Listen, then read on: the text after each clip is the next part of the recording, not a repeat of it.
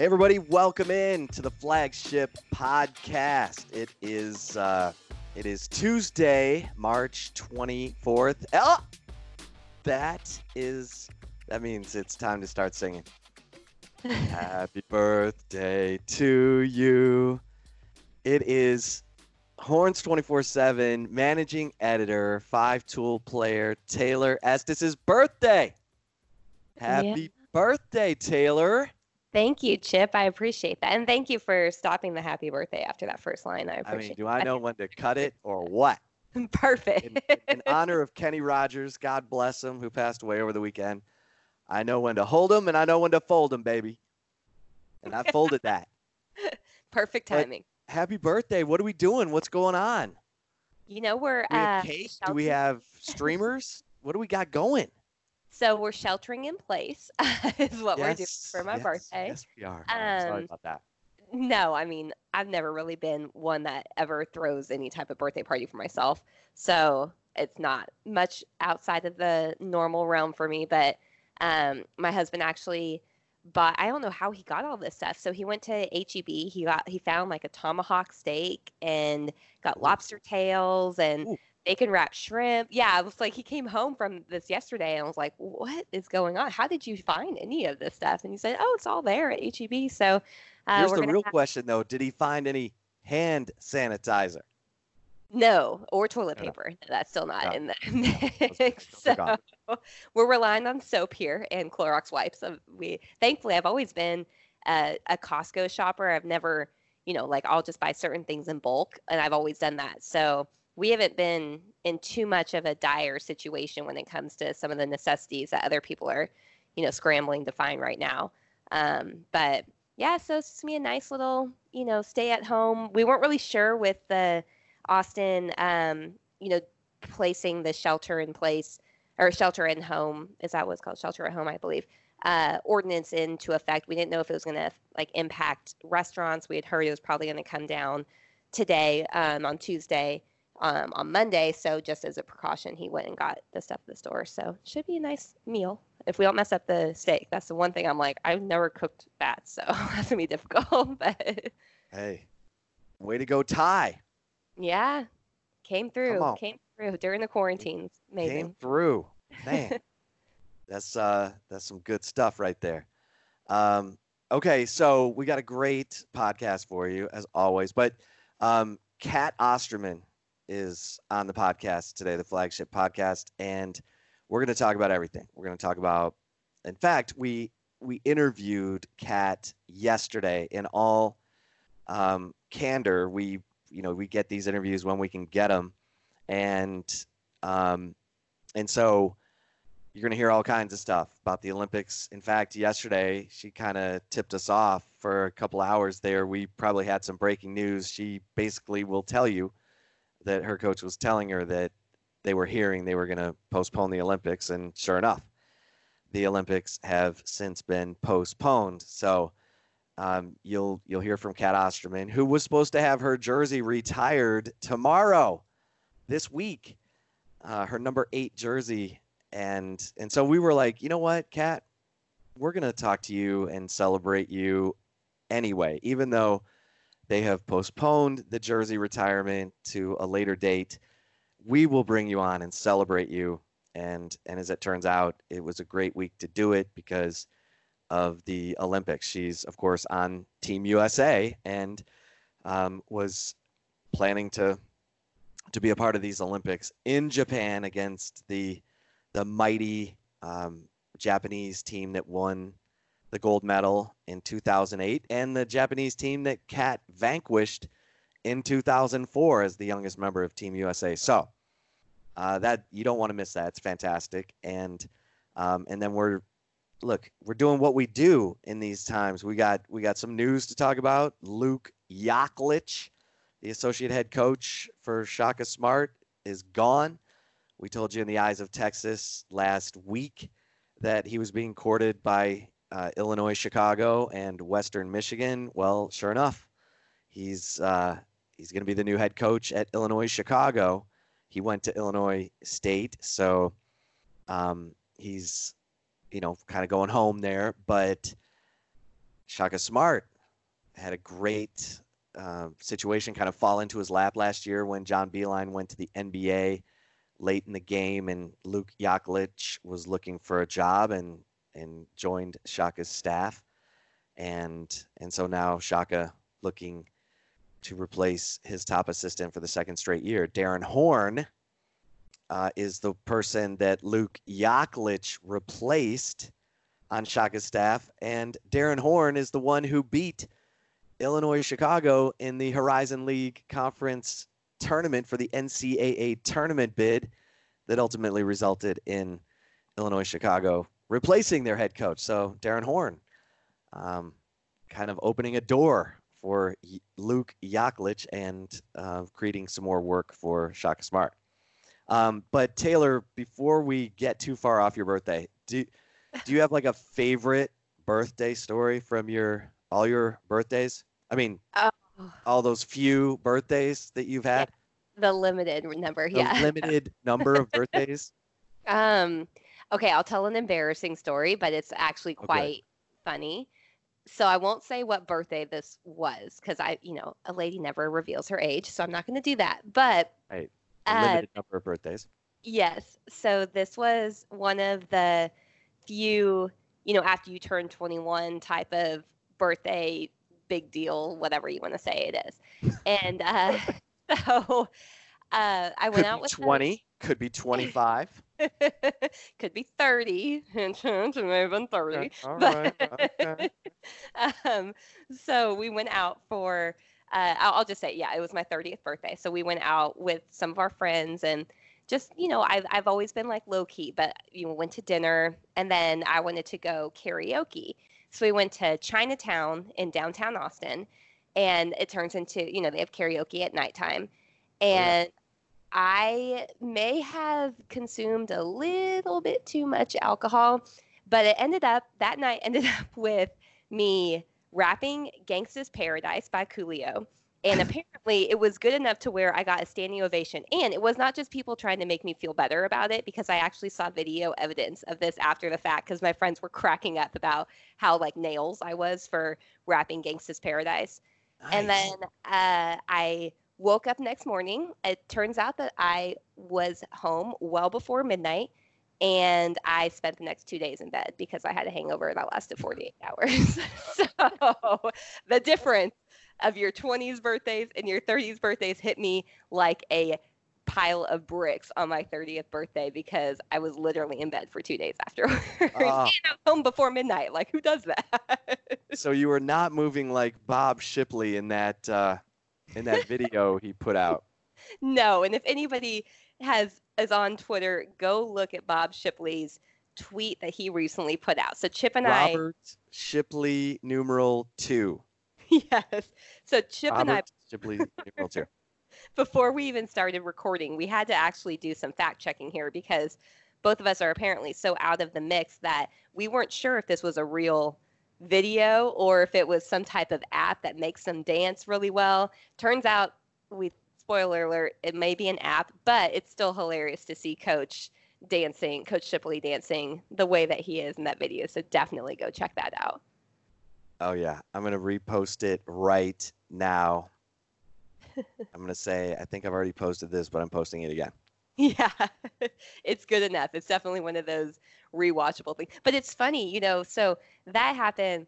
And, Coach Shipley in the state of Texas, even though he's not, an active coach at the University of Texas, but his name really holds a ton of weight in the coaching community for Texas high school football coaches. So my father-in-law has been he retired recently, but a long time high school football coach in the state of Texas. So I think a lot of those guys really look up to Bob Shipley and what he was able to do. And then now working at the University of Texas as the high school relations director. But it's funny because my husband and I saw that video and I showed it to him and I was cracking up and he goes, "Oh my gosh, it's funny to see a coach do that." And my first thought was like, are you kidding me? I guarantee you in a drop of a hat, if your sister and me were around your dad, who I always call Coach too, Coach Estes, but I just call him Coach. and we asked him to do this dance, I guarantee he would do it. Like, there's just something with coaches. They have a soft spot, especially for the girls and their family. I would not be surprised if one of Coach Shipley's daughter-in-laws or granddaughters, somebody had to have gotten him to do that. And it's just so funny to see coaches like out of their element doing things like dance videos and posting them on Twitter. Oh yeah. You gotta love it, you know? Yeah, no doubt. I just posted that I'm hoping he gets an audition on Solid Gold, which is a show that Taylor, you will not remember. I was gonna say, what's Solid Gold? It was like the end of the disco era, beginning of the 80s, I want to say. Okay. So Bob Shipley should remember it. My parents used to watch it. So, I mean, Okay. anyway, I won't, we'll move on. We got things to get to, Taylor. Yeah, we do. I mean, we've got, okay, so are we going to Kat Osterman or are we going to our underrated Longhorns? I feel like since Kat Osterman's, her moment, there have been very few jersey retirements for women in the University of Texas athletics history. And so the fact that hers has been, a little derailed, I guess would be the best way to say it right now. I think it's best to let's lead with this because, Kat is easily the best, among the best, if not the best, college softball player to ever play at Texas or to play the sport. And I definitely think she needs as much recognition as possible. So let's bring in Kat Osterman. Really excited to bring in one of the all-time greats in Texas athletics history, and I mean one of the best in her sport ever. And it was supposed to be a really special week this week, but we are in the new normal. So we bring into the flagship podcast Kat Osterman. Kat, how are you doing? Doing pretty good. Can't complain. I mean, it's crazy. You were supposed to have your number 8 jersey at Texas retired this week, and now, of course, you're a coach at Texas State, and we're all on lockdown. First of all, how are you doing? Coping with this coronavirus outbreak and that kind of thing. I think coping as best we can. I was actually on tour with the Olympic team, and we suspended tour and came home early, and that was a week ago. Well, this Wednesday would be 2 weeks ago.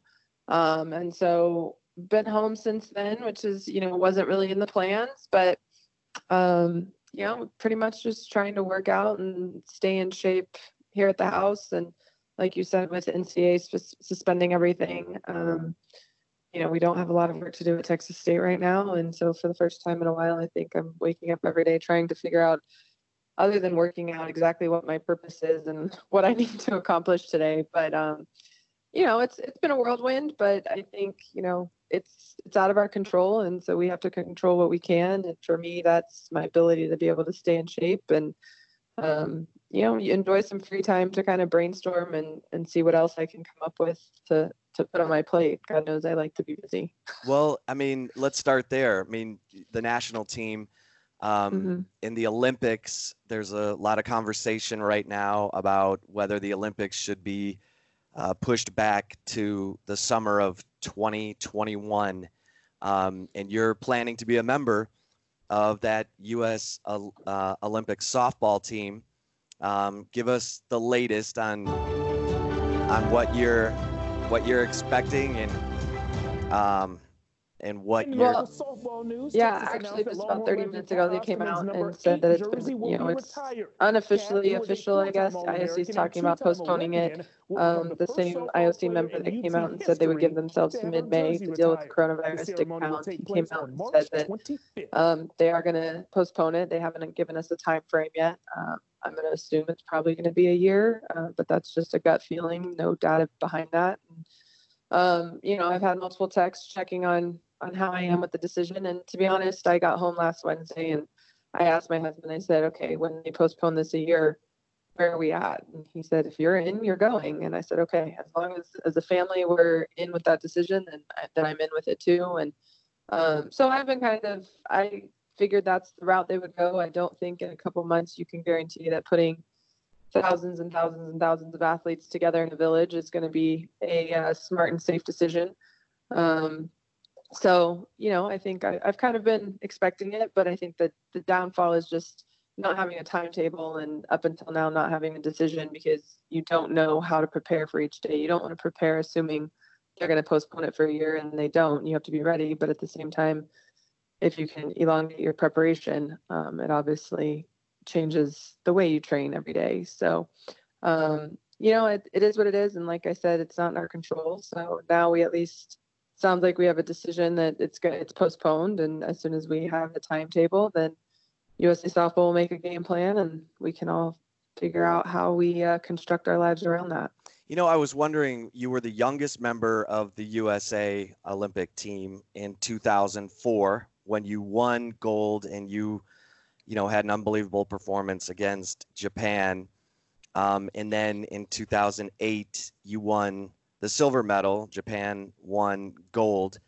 And now, this third Olympics, and I'm looking at a picture of you wearing the number 38. We'll get to your number 8 at Texas in a second, but you said you wore 38, because it's going to be your third Olympics and your number 8. But is there a lot of incentive for you to do this, to be a part of this Olympics after having won gold? And, what's your driving force here?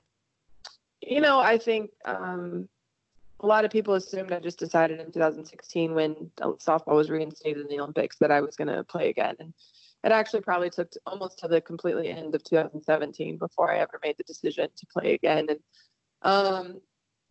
the driving force was not so much a lot of people want me to admit and say it's because I want to get revenge on losing the gold medal. And it's not even that. I felt like, as a member of this organization, as an alum, of the 2 prior Olympic teams, that it's almost our responsibility, if we can still play this sport at a high level, to give it a go. And I felt like I had the talent still as a pitcher to be able to help this team. And, I called the committee and I called Coach Erickson and talked to him, and he was all for it. And, I think if I've showed myself anything in the last 18, 24 months, it's been that, I still can do this at a very high level, regardless of my age. And to me, it was just, I thought I helped USA Softball have a chance at a gold medal by coming back.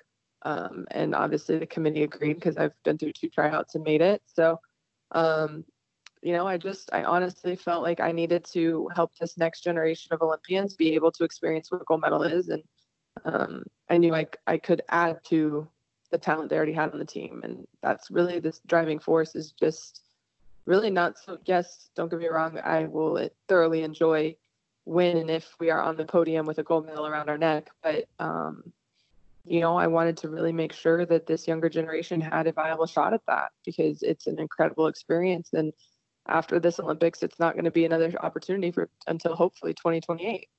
So it's just one of those that, I felt like I could help a team win. And so I gave it a go. Well, I don't even know if your ERA with Team USA in your 10-year career. Do you? At Texas, I know my ERA was a 0.5. Internationally, I think it's lower than that. Yeah, 0.38. 0.38. Some of those, and probably 6 of those were this past summer as I got back. I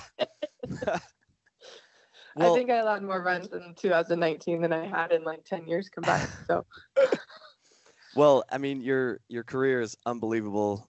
8 seasons, pro fast pitch, 4 league titles, earning MVP of the championship series for the Thunder in 2009, helping lead the Pride to championships in 10, 12, 13, 14. But let's go back to the beginning. You're in the Texas Sports Hall of Fame.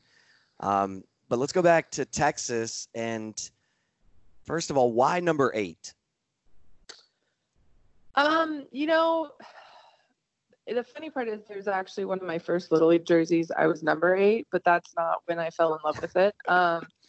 I had actually changed. I was number 2, I think, for a while on another travel team. But when it came time to change travel teams because talent level, I needed to move up and such, I joined a team called the Katy Cruisers, who actually Lindsey Gardner, who was the second baseman at Texas, 2 years older than I was, her dad ran it. And that was part of the reason we joined them, was we knew Lindsey had committed to Texas. So obviously that was my dream school. And obviously if she had committed, that meant they were going to come watch. And, you know, for us, it was like, okay, well, there's a shoe in, at least I'll get in front of the school I want to play at. And so when I changed teams, our first tournament, they brought the jerseys they had, and I was teeny tiny. So it was like, okay, give me a small. And they were like, well, here's your number choices. And it was 8 and some other random number. And so I was like, well, I guess I'll take 8. And we finished my first year with them. We finished 7th at nationals. My next 2 years, we won nationals, which was a big deal because we were the first non-California team to win ASA Gold Nationals, and then the first team to do it back-to-back years. So just the success with the Cruisers wearing that. And I think by the time we were all done, I think 6 of us or 7 of us from that team ended up on the Texas softball roster. So I had been number 8 to almost everybody I was playing with. And so I asked Coach Clark when she was recruiting me, I was like, my only stipulation is I want to be able to be number 8. And I had actually looked at it, and the girl who wore number 8 was supposed to graduate right before I got there. So like, you know, she would have graduated in May of 01, and August of 01, I could come in and get it. So it was going to work out as long as Coach Clark didn't give it away. And that player actually ended up leaving the roster a little bit earlier than her senior year. And Marlo Hanks actually tried to ask Coach Clark for it. And Coach Clark told her, no, because we've already told Kat we can have it if she commits here. So it became a running joke on my official visit, but in the end I committed. So I got to have number 8. Well, and you know, you're the 3-time National Player of the Year in 2003, 2005, 2006. Of course, in 2004, you were with the Olympic team, winning gold. How do you look back on your time at Texas? 20 no-hitters, perfect game. You know, you went to the College World Series 3 times. How do you look back on your UT career? I loved every second of it. As I said, it was my dream school. I did take official visits in other places, but ultimately committed on my visit at Texas and knew that was where I wanted to be. And why was it your dream school? Well, one, I mean, born and raised in Texas, and I think at any point in time, whether you have ties or not, you choose Texas or A&M. And I really don't know what in 3rd or 4th grade made me choose Texas, because I wasn't really even playing softball competitively at the time. But I just remember I had this, I don't know if it was gray and ended up fading purple or what color shirt, but I had this Texas shirt I wore all the time. And then when I started playing softball and, you know, we started looking at the colleges that had it in state and whatnot, my dad and I came up to Texas quite a bit when I was a youngster and watched them play. But I think it was one of those, you know, one, I had chosen it for whatever subconscious reason, but then 2, eventually realizing it was far enough from home that my parents couldn't come check on me all the time, but at the same time close enough that they could come up for midweeks and every weekend series that they wanted to come for. And I have 2 younger brothers, so for me it was, you know, I could go home and see them too, which I got to see them swim in high school a few times and such because we were off. And if I go across country, I don't get that opportunity. So there was various reasons, and then eventually having friends that played there was another big part of it. So for me, it was a dream come true. You know, I made a goal when I was like 12 or 13. I asked my dad if he thought I would be good enough to walk on there. And he's like, if you work really hard, you will be. And so that was my goal originally, was just to be good enough to walk on. And obviously it kind of took over and became a little bit more than that. But I don't look back at my career at Texas with anything but fondness, to be honest. I can't say, I mean, best 4 years of my life, I wouldn't relive college anywhere else, but obviously I've gone on to do some other incredible things in the softball world, but I just loved everything about competing at Texas. The fans we have, being in Austin, obviously the weather we get here in Texas, being born and raised, I didn't want to go anywhere cold. It's just one of those, every game I can think of is there's excitement with it. I can still, to this day, it's fun when I go back and a pitcher gets 2 strikes with 2 outs because the crowd still starts clapping and stands up, and they still yell at the ump when it's an 0-2 pitch and you purposely didn't throw it anywhere close to the strike zone that they think it should be strike 3. I can still remember those moments. And it's just, Texas was a special place at that time. And to be part of that was, it's kind of mind blowing, but at the same time special. Well, I was going to say that was the golden era of Texas athletics, right while you were there. I mean, baseball teams winning the national championship, football team won the national championship, basketball teams are going to the Final Four, softball's going to the College World Series. Talk about that time and, just the fact that you guys were killing it across the board and just the mojo and energy in the Texas athletic program. Yeah, I mean, I think obviously winning is contagious, and I just think you look across the board, and there were so many recruiting classes that had phenomenal athletes. I mean, I came in with, I think Vince was in my class, but redshirted.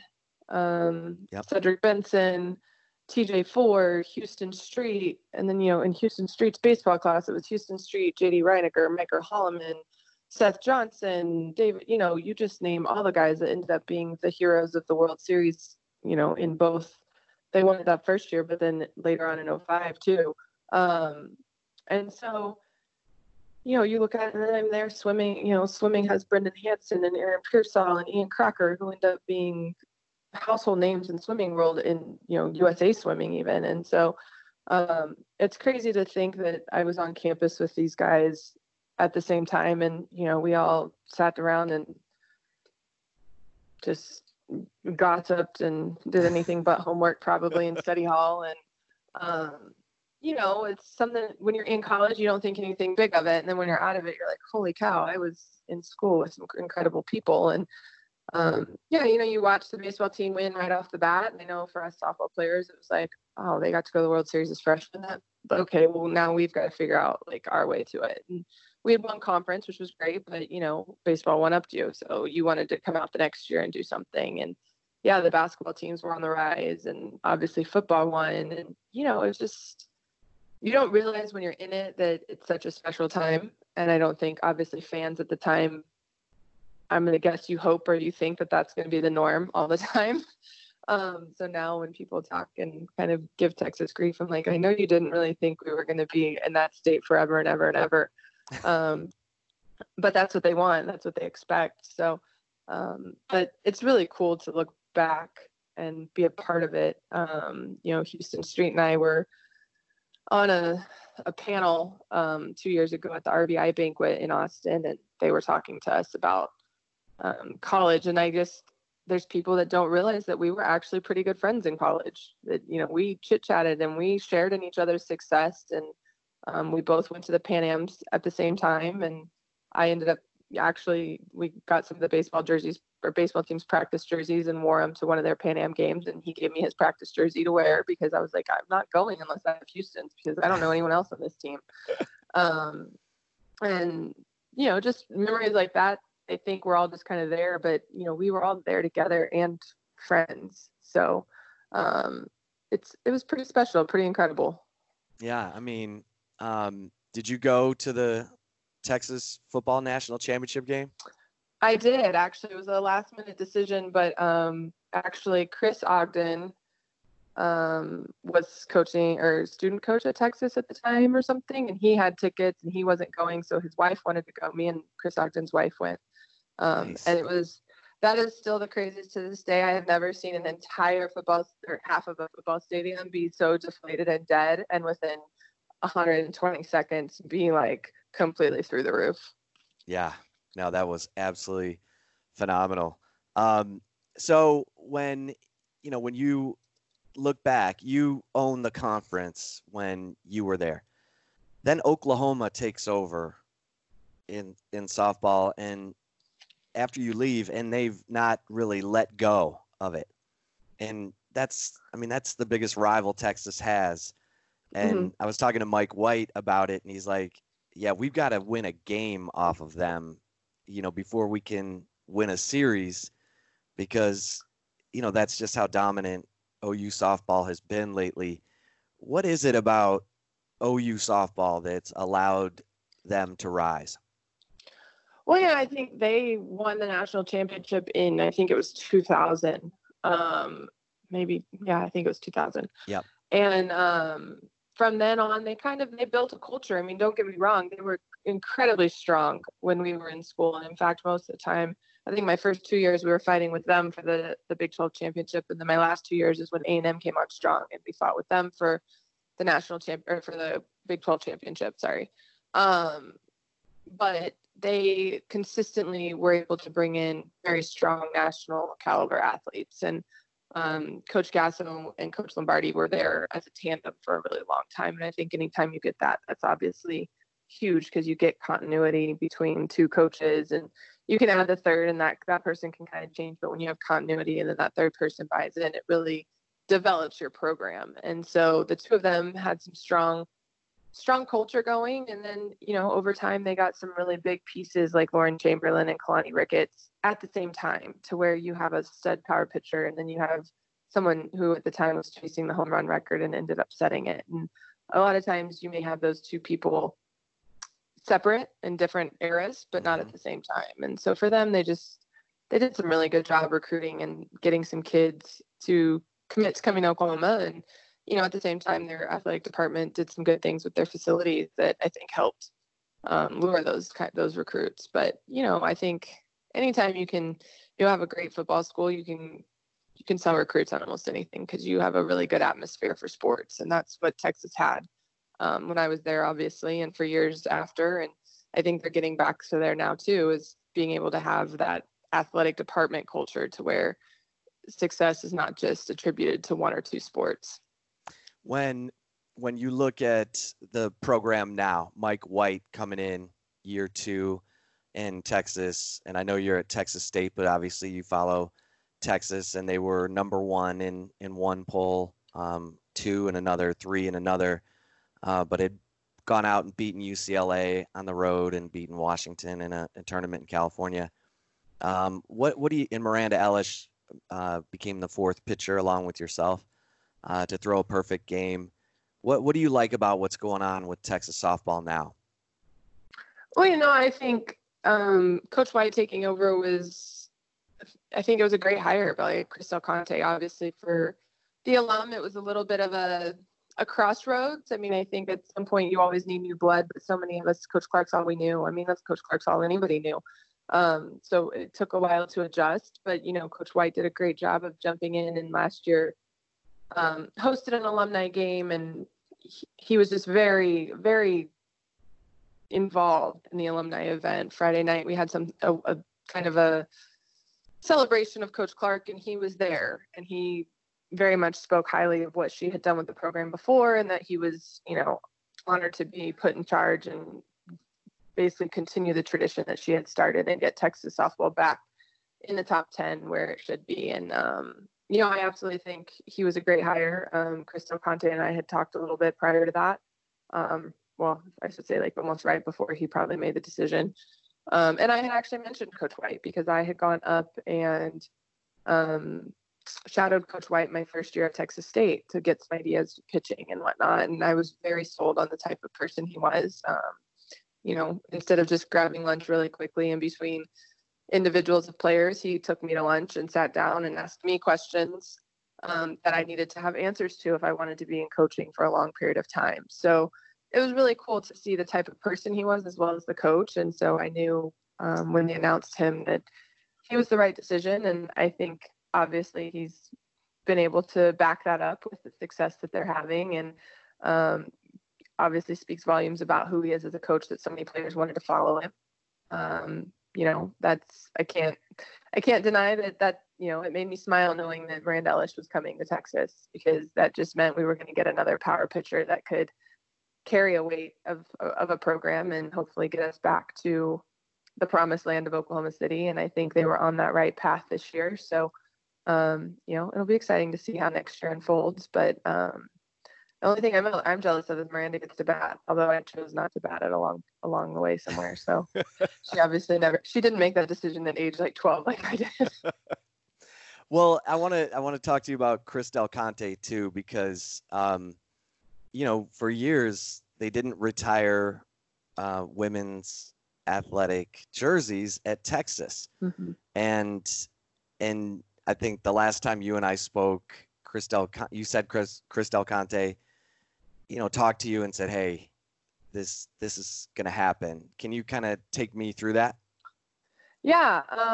Well, I won't be shy about it. When Chris Del Conte did his first ever like Q&A thing on Twitter, my brother chimed in there and basically said, so when are you going to retire Cat Awesome's jersey?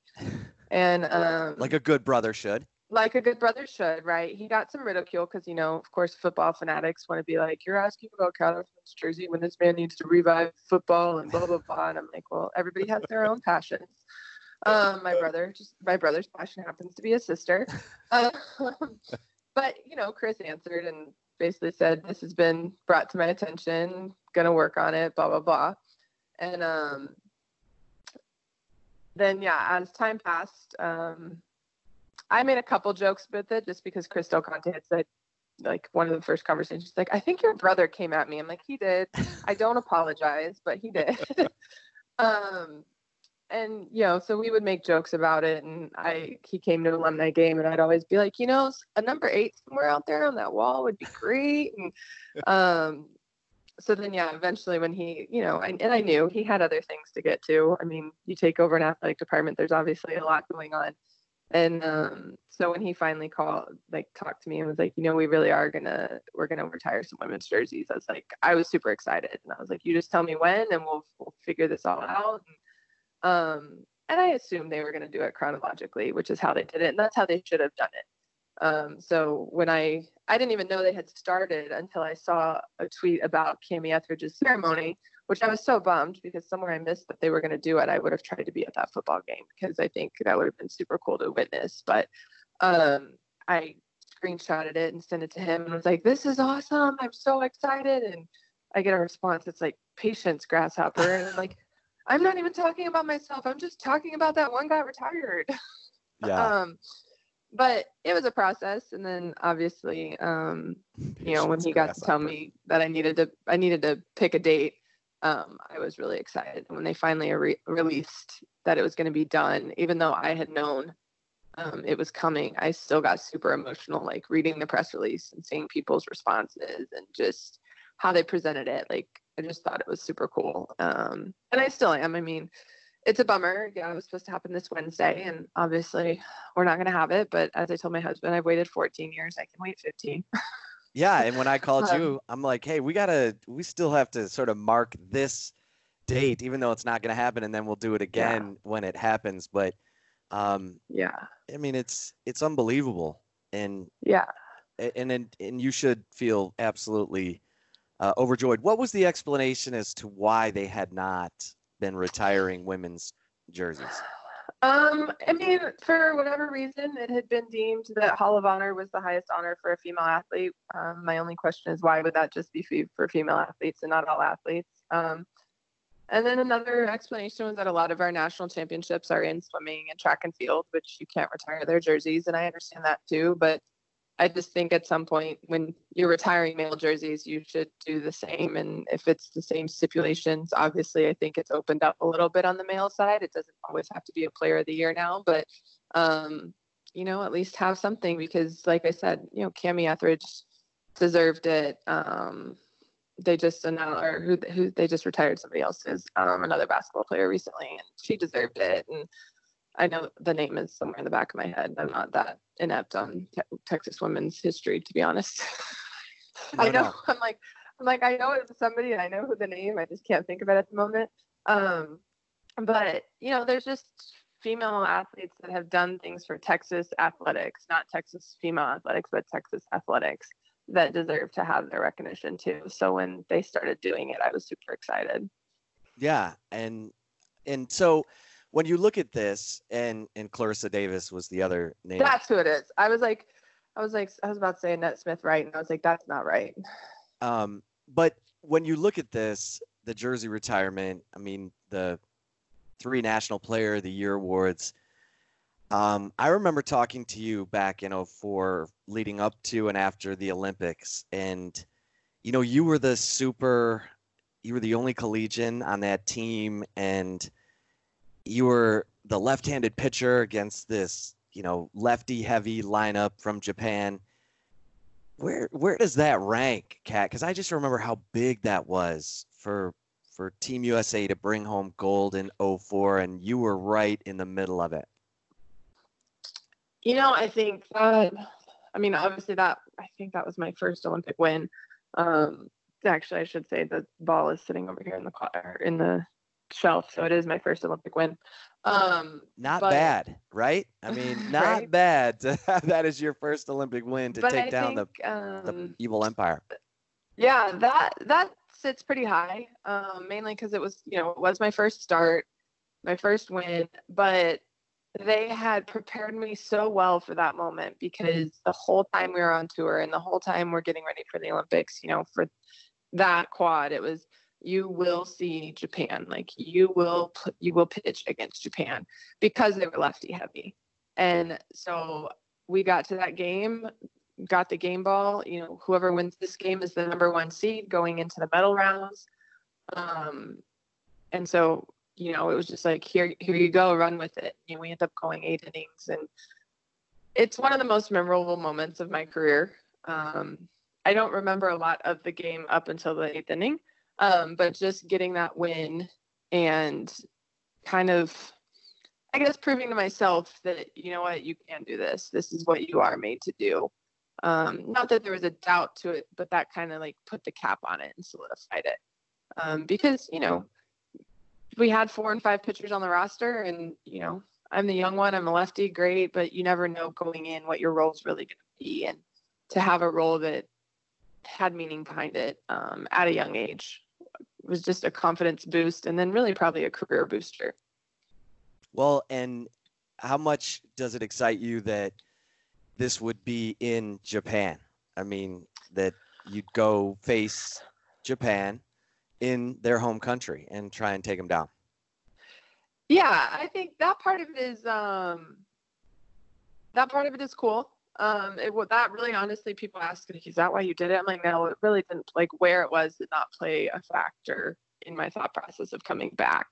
But I do think it will provide for a very cool environment, because 1, the rivalry, 2, that's their hometown or their home country, but 3, just the way that Japan embraces baseball and softball.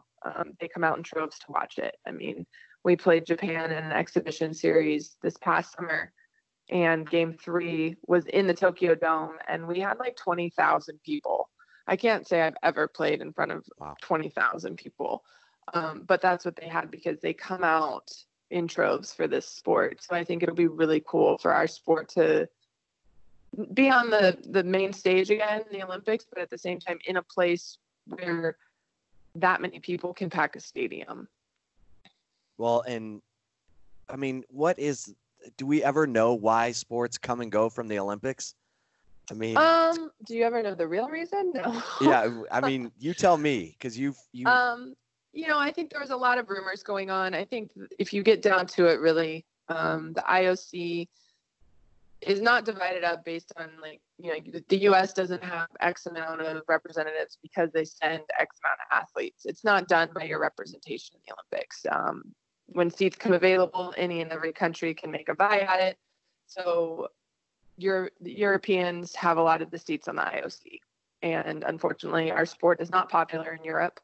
And I believe at the time, both the IOC president and the members wanted sports that Europe was going to be more successful at in the Olympic Games. And obviously they were having some issues with baseball and drug testing and sending over the best of the best. And so they seized an opportunity to lump us together. And we unfortunately got the short end of the stick with some of those European voters not really knowing what our sport is. And so when someone says it's females playing baseball, they just think baseball and like, oh no, they can go. And afterwards, there were at least 4 voters who admitted they didn't They didn't really know what the sport of softball was, and that's the unfortunate part.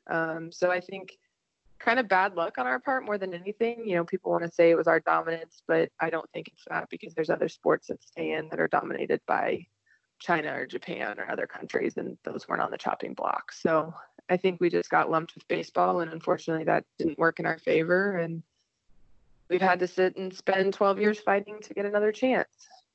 Well, this story continues, and it's phenomenal. 20 no-hitters. I mean, it's incredible. Do you look at do you have a number, any of your records that means more than another? I think my no-hitters might be my favorite stat. I just, one, it's an easy round number to remember. The strikeouts is not an easy round number to remember.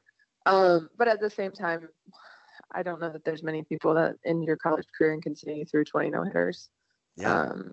And that's just, again, at the time, you don't realize what you're doing. It's a big deal. My work ethic and the way I approach the game, I think I just always tried to figure out how to be better every single day. And if that meant I threw a one-hitter the day before, if we were playing that same team, then in my head, it might be that I want to throw a no-hitter, even though I know that that's not really what my goal should be.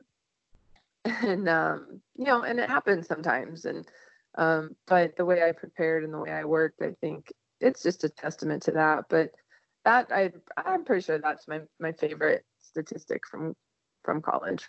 How many perfect games? 7, I think. 7.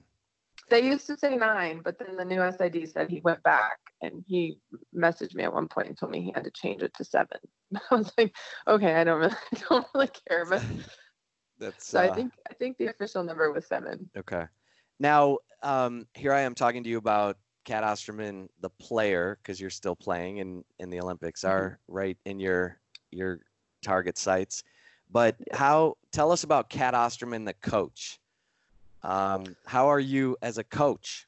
How would you describe yourself? I'm probably way more patient as a coach than I was with myself as a player.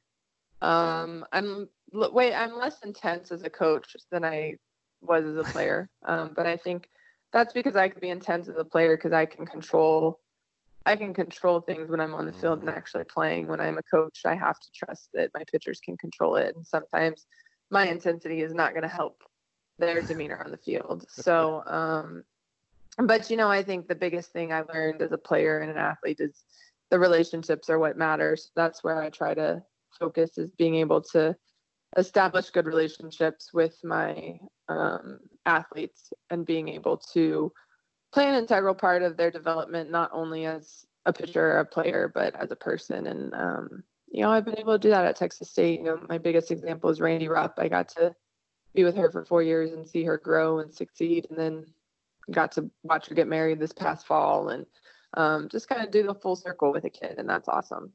What are the goals in coaching? I think the biggest goal is helping them grow and prepare and be able to handle adversity in life after they're done with us. And we get to use sport to do that. And so while, yes, I want to see them be a successful softball player, I want them to use the adversity softball brings to know that later on in life they can conquer something. They can handle a argument with their future husband because they dealt with, an argument with a teammate they were close to, or a roommate at some point. And that, they got through a really tough situation, whether it was a slump or a single game. But that means, later in the future, they can use that confidence or that work ethic and get through something else. So really it's preparing them for real life, but using our sport and the success they get in that to help them kind of springboard into real life and realize that you can use your attributes as an athlete as a person too. Do you want to be a head coach? I don't know. I'm really good at being in charge of pitching. Yeah. I don't know that I want to be in charge of the whole thing. All the recruiting and all the demands. Yeah, there's a lot of things that go on. I have a personality of being a boss, but when it comes to the game as a whole, it's a lot to think about and a lot to have to manage when your expertise is something that's so specific. That's good. I mean, that's good to be honest with yourself, be self-aware. Yeah, 18-year-old Kat that said I wanted to take Connie's job did not know that at the time. So well, Kat, you are the best. I mean, literally the best who's ever come through the 40 acres. And I look forward to the conversation, many more conversations, because it looks like the Olympics are going to be next summer. And the jersey retirement is going to be a little bit later. Do we have any idea? No, probably not. No, have not had any conversations about what that looks like yet. Yeah, because there's obviously this is so day to day. But I was like, they have so many other things that are a little more important. Yeah. Well, listen, we're thinking about you this week because that's when it was supposed to happen, Wednesday. And always enjoy the conversation. And thanks so much for joining us on the Flagship Podcast. Thank you for having me. All right, Kat Osterman and the Flagship Podcast rolls on. Always great to hear from a Longhorn legend, especially one like Kat Osterman, who has such a decorated career that is, as it appears to be, still is ongoing, playing for Team USA in the Olympics, which look to be postponed for a year. But it's so great to see just that the University of Texas has changed their stance on honoring the women's athletics by now changing it to where women's athletics numbers or jerseys are being retired. And she, if anybody deserves for their jersey to be retired, it's Kat Osterman. I mean, my goodness, 7 perfect games. That's something that I think people never really come across in baseball alone. She did that softball at Texas. So great to see that from her.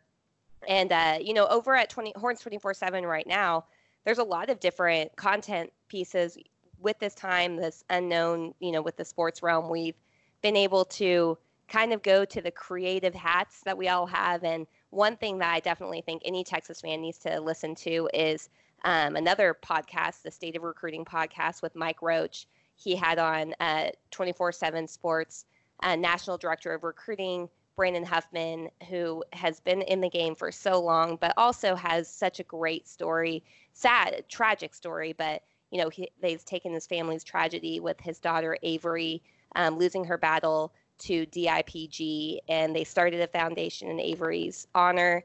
And just hearing, all that the Huffman family does is truly magnificent for a horrible, horrible type of disease that children, the survival rate, I believe, is 0%. And it's just such a tragic story, but they're using Avery's memory every single day to honor her and to help bring awareness to the DIPG Foundation. So definitely check out that.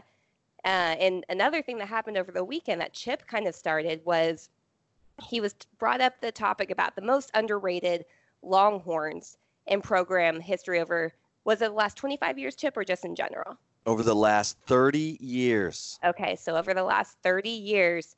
And I think we need to kind of talk about this because you and I both have some names that need to be on this list. Oh, yeah. Yeah. So it's been a hot topic. And I will start us off, Taylor, by saying James Brown. So James Brown, this guy has a special place in my heart because I was the one who asked him the question going into the 1996 Big 12 title game against Nebraska when Nebraska was a 3-touchdown favorite and only needed to beat Texas in the Big 12 title game to go on to play for what would have been a 3rd national championship in 4 years in that span. And so James Brown walks into the media availability and I see him and I go, James, what do you make of being a 3-touchdown underdog to Nebraska? And he looks at me with like steel confidence in his eyes. Mm-hmm. And he says, I don't know. I think we beat them by 3 touchdowns. And I'm like, when did you start thinking that? And he's like, we got good players, man. We got good players. And so I write the story. I was working for the Associated Press at the time, so the story went ballistic over the wire and ran in Lincoln, 3-inch headlines, UTQB, we'll win by 3 TDs. Oh, no. Oh, yeah. So John Mackovic is furious at me. And so is Gary Darnell, the defensive coordinator. Like, they were cussing me. And John Bianco calls me. He's like, hey, I think you got that quote wrong. And I said, no, I have it on tape. Do you want to hear it? On actual tape too, probably, right? A tape recorder. Yes. Yes. A little, with those little cassettes, tiny cassettes. And so I bring it to practice and I play it for John. John's like, oh, and then Mackovic listens to it. And so he goes to James and says, okay, James, well, you said it. So you need to explain that to the team, because Mackovic hated that kind of bulletin board material stuff. Mm-hmm. And so it's so funny to me because James Brown told me this story, and it he goes into the locker room and Mackovic's like, James is going to explain what he said. And James like, I got asked about being a 3-touchdown underdog. And I said, I think we can beat them by 3 touchdowns. And Dan Neal jumped up and was like, yeah. And like, let's go bleep and kill him. And the whole locker room was like, ah! And I think Mackovic was like, oh, well, okay. Yeah, this may work. Yeah, because they love James. I mean, if you talk to any of his teammates, he was just this silent, steely assassin who, his first start at Texas was against OU in '94, and he helped lead them to victory. Right. And what a start, right? Your very first start at Texas is in the Red River Shootout, and so, I mean, he won that game. He went to A&M in '95 on a severely sprained ankle. Like, there was real question about whether he would play. He played. He played the whole game. He played great. Texas upset A&M, ending A&M's 31-game home winning streak. And at that time, A&M dominated Texas. Like, Texas has dominated that series, but from, the mid-'80s to the mid-'90s, it was all A&M. And so out there, right? Oh, yeah. Hey. And by God, James Brown and Dan Neal and Ricky Williams as a freshman was a monster in that game. And so anyway, that was a really long story about James Brown. But I'll also put Colt McCoy on there because, Taylor, no one expected Colt McCoy to ever play quarterback at Texas. No, for sure. I agree with that. I mean, Ryan Perrilloux was the guy, and he was one of the most fascinating recruitments we've ever seen because he sort of, Mac Brown offered Colt, Ryan Perrilloux, and Mark Sanchez all on the same day. Mark Sanchez, who went to your high school, right? Yeah. Oh, I know Mark pretty well. Yep. Mission Viejo. Mission Viejo. That's right. He was a year younger than I was, okay. A grade younger than I was. So yeah. So Mac offers those 3 and says the first 2 to accept will get the scholarships. Well, Colt, of course, accepted the scholarship offer the day it happened, and Ryan Perrilloux ultimately committed to Texas, and then left Texas at the altar. And it was supposed to be Ryan Perrilloux, not Colt McCoy. Now, Perrilloux did help LSU win a national championship in '07 under Les Miles, but Colt McCoy, I mean, all he did was lead Texas to 2 10-win seasons, and then should have won the Heisman Trophy in 2008. I voted for him to win it because he had one of the most amazing seasons ever. That's the year he set the single season completion percentage record that still stands today. It barely survived Joe Burrow. Yeah, but still survived a Heisman winner in Joe Burrow. Right. So that alone shows something. Right. Colt McCoy not only completed 76.7% of his passes that year, he was the leading rusher. Yeah. On that Texas team and he his Heisman moment was the 80-yard drive at Texas Tech after Texas played horrible in that game. They were down 19-0 and then 22-3, and they scratched and clawed, and Colt went 4 of 5 passing on that 80-yard drive, ran twice. They take a 1-point lead with 1:29 left, and then Texas couldn't hold the lead, but devastated college heart back then. Oh my gosh. I got run over 3 times on the field that night. The students rushed the field, had to go back, rushed the field, had to go back, and then rushed the field. Again, it was amazing. Yeah.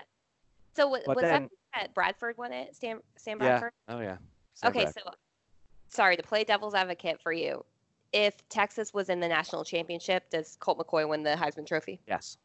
Yeah. I'm absolutely convinced of it. Like, if they win that game against Texas Tech and go play Missouri in the Big 12 title game, it's Colt who's on the undefeated team and has all the momentum and gets appreciated for what he did that year.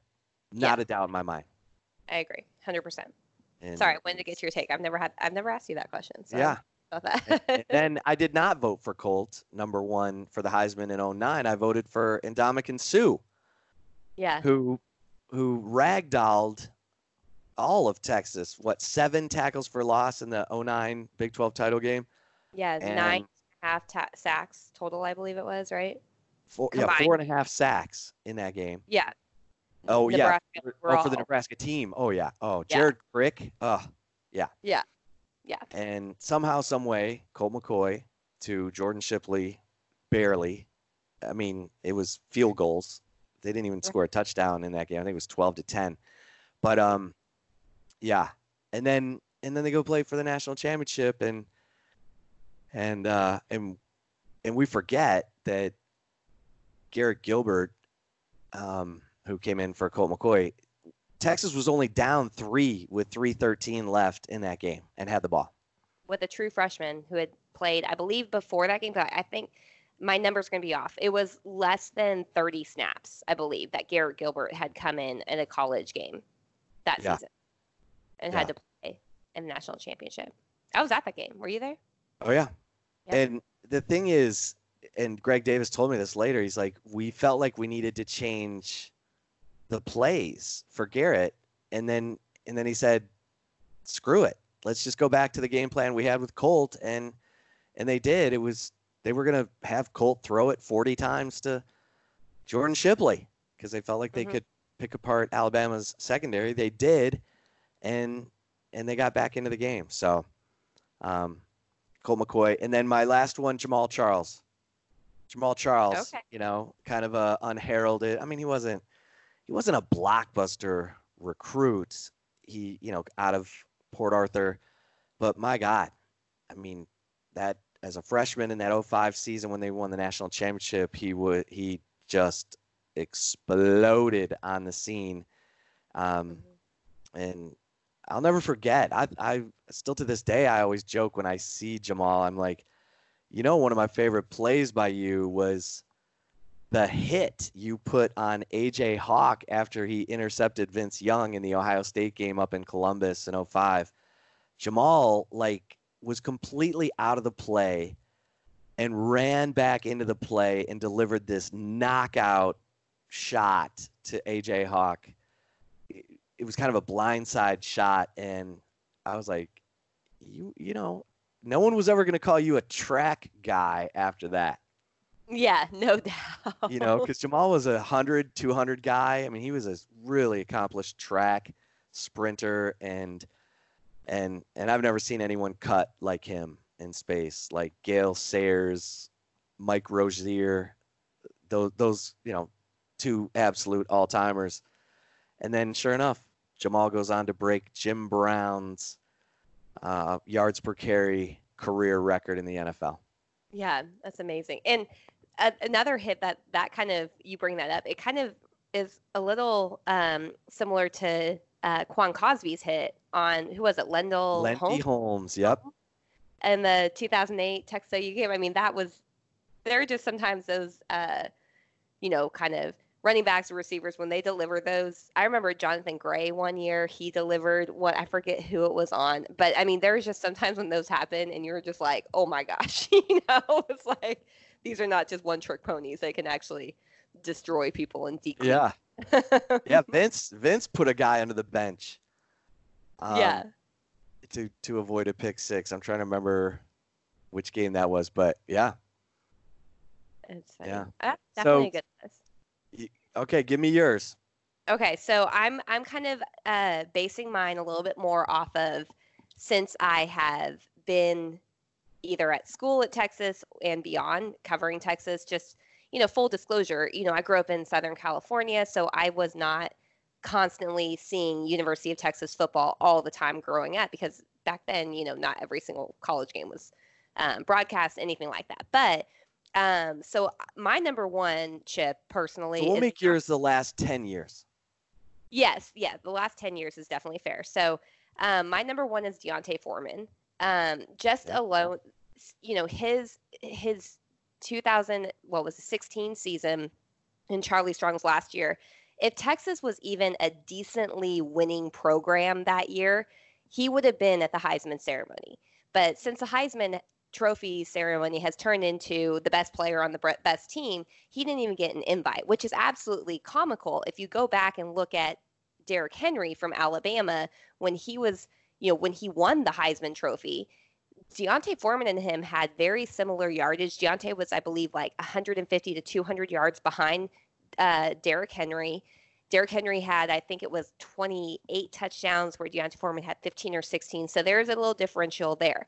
However, Derrick Henry played in 15 games. D'Onta Foreman played in 11. So Derrick Henry, technically, yards per game, D'Onta Foreman had better stats than Derrick Henry. Yet he didn't even get an invite to the Heisman. I will always be beating the drum on that one, because I thought that was BS, to be entirely blunt about it. BS. He was a 3-star recruit. Honestly, if D'Onta Foreman's last name was not Foreman, he wouldn't have been at Texas. It was a dual offer. Like, he went to Texas because Armani Foreman was the highly touted recruit, his twin brother. So D'Onta was it was a package deal, and Texas eventually, they didn't even do it initially, but eventually gave in to the package deal there. So I'm going to go with D'Onta Foreman, absolutely number one. Number two on my list, some people disagree with this, but I'm going to go with the punter, Michael Dickson, because, Dickson. Yes. Now, he may have only had like one obviously solid season. He had 2 solid seasons, in my opinion, but his 2017 campaign was something of pure majesty, honestly. I mean, if you look back at that, Mike Gundy said it best, in my opinion, when Texas played Oklahoma State. It was an overtime game. What was the final score? 10-13 in that game, right? 13-10, and that Oklahoma State offense was like number one in the scoring at that time. Yeah, and Mike Gundy said it best after that game. He said, their punter almost single-handedly beat us. You never hear that about a punter. A lot of times you'll hear about kickers, they're actually scoring points. But what Michael Dickson did for Tom Herman in 2017, I think it's atrocious that Tom Herman doesn't call him by name, because I'm sorry, if Michael Dickson was not on that 2017 team, there's a good chance Tom Herman would not have made a bowl game. And then the talks about him being on the hot seat would have been so high immediately after his first season. It was because of Michael Dickson that Texas actually, ended up being a bowl eligible team, and then he gets the MVP of the Texas Bowl. I mean, that's unheard of too, a punter getting the game MVP award, but that's how dominant he was. And I know a lot of people acknowledged it while he was there, but I still think he's absolutely one of the most underrated punters. And if Tom Herman is listening to me, start calling Michael Dickson by name, because it's disrespectful. Your career depends on that. Hey, and it's Taylor's birthday, so listen to her. And then for 3, I'm going to go with Devin Duvernay. He got a lot of recognition, or more recognition, I should say, during his senior year, but he was always clutch for Texas. I mean, from his freshman season on, his drop numbers were not just only in his senior season. It was all throughout his career. He didn't get even a semifinalist nod for the Biletnikoff Award. And it's just, that one blows my mind a little bit, but I definitely think Devin Duvernay is among one of those most underrated players. And Texas, I mean, my goodness, the situation at Baylor was terrible with what went down. Art Briles being fired was the best thing to happen to Texas, in my opinion, because Devin Duvernay was a part of the reason why that Texas ever got him. Yeah. Good stuff. Good stuff right there, Taylor Estes. Well, let's let Taylor get on. By name. Come on. That's right. That's all she wants for her birthday. Tom Herman. That's all I want. Call Michael Dixon by his name. Yeah. Good day, mate. Hey, mate. Hey, let's let Taylor get on with her birthday. Hope everyone enjoyed the interview with Kat Osterman. Thanks to Kat for her time, her generous time this week on the Flagship Podcast. Great stuff. And if you're not an annual member at horns247.com, now is the time, because we got all kinds of great content to make it part of your kids' online learning. You know what I mean? Make them write a paper about the Jake Majors story I wrote this week. I mean, what a story that is. His two parents are both nurses, and his mom, who had a acute pancreatitis and is recovered but is not working, but was a nurse on the front lines of the H1N1 virus in 2009. But Jake Majors' dad, Brent, is the director of nursing for the Baylor Scott and White hospitals in Austin and Buda, and he is on the front lines, and it's a fascinating look at their family and how they're dealing with this right now. So get over to horns247.com. Mike Roach, Taylor, Jeff Howe, Bobby Burton, Nick Harris. We got all kinds of good stuff for you, and of course, check out all the podcasts. And everybody wish Taylor a happy birthday. Happy birthday, Taylor.